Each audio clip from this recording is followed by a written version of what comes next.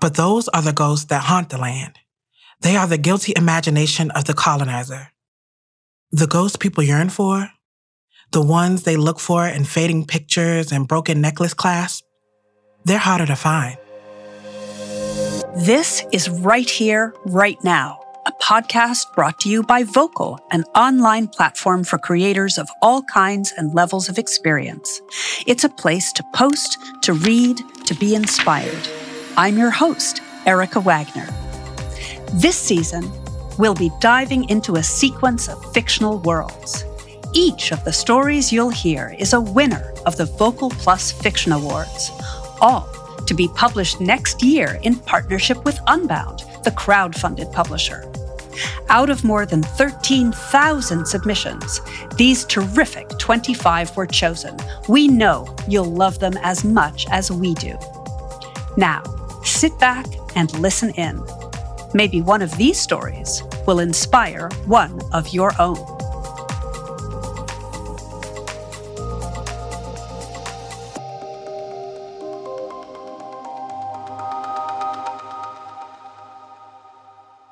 The lonely whistle of wind over prairie and the dry roll of a tumbleweed are the perfect soundtrack to this next piece. Though set in the middle of nowhere, Texas, the story ranges far and wide, both across the country and through time. This is The Ghosts in West Texas by Andy Ingaleka.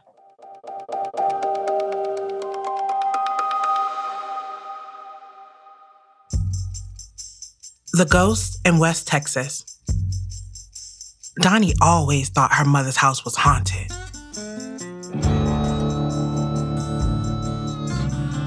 Not because she ever saw ghosts in the white lace curtains on her window, the small one with the wooden frame that looked out at barren land. One night, after finding bliss between the gentle opening of someone else's lips, she came home and dug through drawers for a whittling knife. She found one and engraved the initials of a face that morphed slowly and bitterly from lover to stranger. But that wasn't the kind of ghost she thought lured in the halls of her childhood home. When Donnie and Shelley get to the cabin in Terlingua, their sweat is dry on the back of their necks. They get out of that baby blue truck that used to belong to Donnie's mother, carrying a duffel bag each.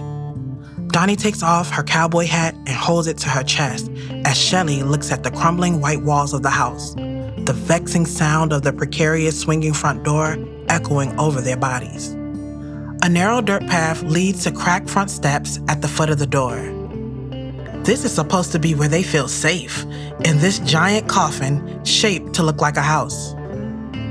They walk in, Shelley holding on tightly to a leather jacket that had sat heating up in the back of Donnie's truck as they drove up. Inside the little house, there is a small bed with a stool next to it. On the opposite corner of the room, there's a disintegrating pile of books. Dust covers the floor, enough dust that it can only barely be called dust as opposed to dirt. The shelves are empty, the doorknobs don't work, the windows have broken glass. Shelley drops her bag at her feet and walks toward the bed. She puts down the jacket and kneels down. She reaches under the bed and pulls out an old wooden box that appears to be in the same condition as the house. Donnie walks towards her and they sit on the raggedy bed, both sinking more than they expected to. "My daddy ain't always have good to say about my mama," Shelley whispered. "He ain't ever really talk about her nothing, but he told me a story." Caroline Freeman was named after the state where her parents met. Never mind that it was the first state to secede over their right to coax agency out of her body with liberty. She never wanted no kids or no husband. By the time she understood the world enough to understand the function of both, she had been orphaned for 5 years. She was raised for her first decade by the same woman who raised her mama, the woman who had no patience for ugliness that she said lived in things like the darkness of Caroline's skin. The same woman who had taken care of a host of husbands and children, tended to other people's wounds while neglecting her own. When she died, no one was there but Caroline. Everyone had either been kidnapped or was long dead. Caroline called her grandma Mama. In fact, she is sure she never knew her actual name as a child. After her funeral, Caroline decided she didn't have any interest in the business of taking care of others. All she wanted was a house that she owned with white walls and enough room to do anything. She needed only a bed for one and something to put her reading glasses on at night. She knew she wouldn't have the need for things like loneliness and vanity. She went to West Texas because she heard about a ghost town with a population of less than 100 people. When she got there, she got held up in Plainview because she needed money. She became one of Mama Jackie's girls and used to hang outside the Rustwater Saloon waiting for anybody to pay her mind. She would sit under the shade of the awning, barefoot, her skin black like vanilla, not at all fighting with the sun. She, by that time, had realized that certain men had a taste for vanilla, and she enjoyed being desired, but never being held. That's when she met Shelley's father. He said that, Shelley continued, Donnie moving closer to her. He said, I knew the second I saw your mama that she would make me crazy. And she did. But I made her crazy too. Donnie's hand holds on to Shelley's right thigh as she speaks. He said that after she had me, there was no stopping her from getting to Terlingua. That she dreamt out loud about getting a house so far away from everybody that even the echo of a gunshot wouldn't wake up nobody. But when my daddy brought me up here to see her before we went to San Francisco, she shot at us and said, I ain't a good shot and I ain't trying to kill y'all, but if I do, ain't no one coming to get you. Shelley opens the box in her lap, and inside there's a small pistol with a white pearl handle. Donnie watches Shelley as she stares at the gun in the box, her eyes fixed, her hands tightly pulling at the edges. Donnie stands up. Shelley doesn't move. Donnie puts her hat on and walks out of the house. Shelley, still looking down at the box, now has cold, damp cheeks. Donnie walks out of the house and sits down on the front steps. She looks out at all the brown and beige in the distance. Smaller, similar houses trail scarcely down the desolate hill. The wind picks up things from between grains of dust on the ground and leaves them at other people's homes. Donnie closes her eyes. She tips her hat down until the wind stops. Shelley walks up from behind her and sits down on the steps next to Donnie. Why are we here? Donnie asks. Shelley looks at her for a moment under the shadow of her hat. Her lips are glossy in the light of the sun just above her. Her eyes are invisible. Shelley looks for them, but they've been hiding from her since her half-brother bruised Donnie's arm in that bar the night they decided to stay in Plainview. That was also the night they left. Last night. Donnie came from a long line of cowboys. Her great-granddaddy Al was a cowboy who moved cattle from Kansas to California. On one of his trips, he met a woman named Camille who wrote him poems on the back of torn-off posters and married her within a week. They made Donnie's grandmama Sherry that week too. Al was on his way from Kansas City to San Diego when he got kidnapped and lynched. Camille heard the news when the rest of the cowboys, the ones that managed to escape, got to Texas with the cattle. All they could give her was his horse. Camille had always considered herself lucky. Her mother had abandoned her with the Apaches further out west while being hunted, so she never knew the sorrow of the plantations which bore her existence.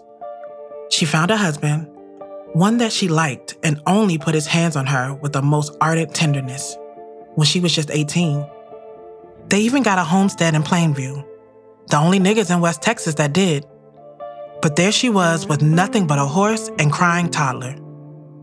She sold the horse and married one of the other cowboys that wanted to stay in Texas. She raised Sherry up to marry a cowboy too. They had a boy and a girl. The boy died, and the girl raised his daughter Donnie, who called her mama. Sherry lived with them while Donnie was a toddler until she got sick. Donnie only remembers her alive because it's easier to repress frightening memories. She spent hours sitting by the kitchen window, her back up against the quiet hum of the fridge. Donnie would often curl up in her lap and stare too, but all she saw was a vast emptiness. She would look up at her grandmother's face and not recognize the expression of someone obviously seeing beyond red rocks, dry trees, and dusty tin roofs. There ain't just dust out there, Donnie, Sherry would say. If you look close enough, you can see faces framed by dark hair and pierced by sunken eyes. There's ghosts walking among us, and we don't even pay them no mind. Donnie never pretended to understand what Sherry said, at least as a child. As she stood there in Terlingua watching Shelley cry over a gun, she was sure she knew what kinds of ghosts her mother's house was filled with. Ghosts with gunshot wounds that perforated their torso, cut off heads and mass shallow graves, dismembered arms, defeated souls. All their skin had turned into the brown sand that covered the Texas plains. Their hair can be felt in the softness of a patch of grass under the shade of a giant boulder. Their hands erupt from the ground and hold out branches. But those are the ghosts that haunt the land. They are the guilty imagination of the colonizer. The ghosts people yearn for, the ones they look for in fading pictures and broken necklace clasps, they're harder to find. Why are we here? Donnie asks again. She stands up and looks down at where Shelley's sitting. Refusing to acknowledge her pleading eyes, she averts her gaze. She puts her boot on the step next to Shelley. She leans forward and then back again. Why'd we come here? She says. I don't know, Shelley says. She looks back at the swinging door. Maybe I was hoping I'd see a ghost. After all the heavy weaponized memories settle down, Shelley and Donnie sit in the bed of the truck. The sun, as it comes down, takes with it the misery of the day. Shelley's head is in Donnie's lap, and she looks up at her face under the hat, a cloudless blue sky standing against her. Shelley squints at the sun in her eyes, and Donnie moves closer to her so they can share the shadow of her hat. Shelley burrows herself deeper into Donnie, her arms now around her torso, her head on Donnie's chest. Donnie's hand moves up from the tips of Shelley's fingers, stopping briefly at her wrists to her neck. She moves her fingers lightly above Shelley's skin, pressing her thumb down gently on her moles. The first girl I ever kissed was the only one that ever broke my heart, Donnie said. She kissed me that same night she kissed a boy in our class at a school dance. Only I ain't find out until the next Monday. And by that time, I'd already carved her initials under my windowsill. I never had the heart to sand it, even though I was so mad. Anytime I felt lonely, I'd sit by the window and trace her initials with my fingers over and over and over. I ain't sure what I was looking for. I do know I ain't never found it, but I suppose it's the same thing you was looking for in that box. Later on that day, Donnie would leave for an hour to get sustenance, during which Shelley would sit by herself next to the pile of books in the house, realizing that they were quite valuable. Her half-brother Darius, who she had only met that week when she got to Plainview, would drive his beat-up Cadillac up to Terlingua just as she found a first edition copy of Their Eyes Were Watching God in her mother's dusty collection. He was there at the reading of Caroline's will, and he sneered at Shelley as she got the keys to the house. Darius had a white father, but that's about all anyone knew about him. He spent his whole adult life trying to become Miss Jackie's right-hand man. That day, the day after he bruised Donnie's arm when he saw her kissing Shelley, he would drive up to the house to find her and get there during the hour Donnie was gone. He was screaming her name before he got to the front door, so Shelley hid in the bathroom when she heard him. As she sat there in the dark, both hands shaking at the weight of the gun, he walked around the cabin, knocking things over and screaming about respect. His shouting got increasingly faint as his footsteps got louder. When she saw his shadow creeping in from under the door, she closed her eyes and cringed in fear, disgust, anger as she pulled the trigger. It left her shaking uncontrollably and a hole through the door. She opened her eyes slowly, to dusty light piercing through the bullet hole in the door. Then, from under the door, again creeping, was Darius's blood. She heard him fall, but kept staring at the dust of light coming through the hole in the door until Donnie came back and she moved the body. First, away from the door so she could get Shelly out and hold her. Then to her truck. Then to a patch of land that could have been Texas or Mexico.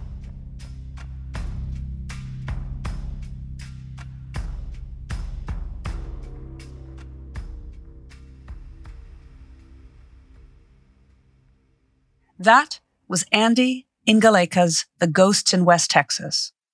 The carefully laid plans of the mother come to fruition for her daughter. A house so far away from everybody that even the echo of a gunshot wouldn't wake up nobody. Next time, we'll hear a story with a different sort of melancholy, that of anonymity.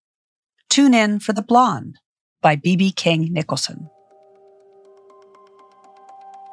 To read an interview with this creator or any of the others from this season, head to vocal.media. There, you'll also find a wealth of other work to entice you. Perhaps you'll submit a story of your own. Whoever you are, whatever your story, Vocal belongs to you. If you like the show, come be a part of where it all got started. Join me and the rest of our creators on Vocal. We hope you'll join our community where you can post, read, and comment. Pre-order your copy of the anthology at vocal.media or at unbound.com. You might also want to check out Unbound's brilliant podcast, Backlisted. If you haven't had the chance, take a listen to Season 1 of Right Here, Right Now. We hear 8 essays from 8 authors, then get the chance to hear interviews with the authors themselves. And of course, be sure to rate, review, and subscribe to Right Here, Right Now on Apple Podcasts, Spotify, Stitcher, or wherever you get your podcasts. I'm Erica Wagner. Thanks for listening. Right Here, Right Now is produced by Vocal in partnership with Pod People. Special thanks to our production team, Jacob Fromer, Andrew Hurwitz, and Maya Bernstein-Shallot, and the team at Pod People. Rachel King, Matt Sav, Amy Machado, Ashton Carter, Rebecca Chausson, and Carter Wogan.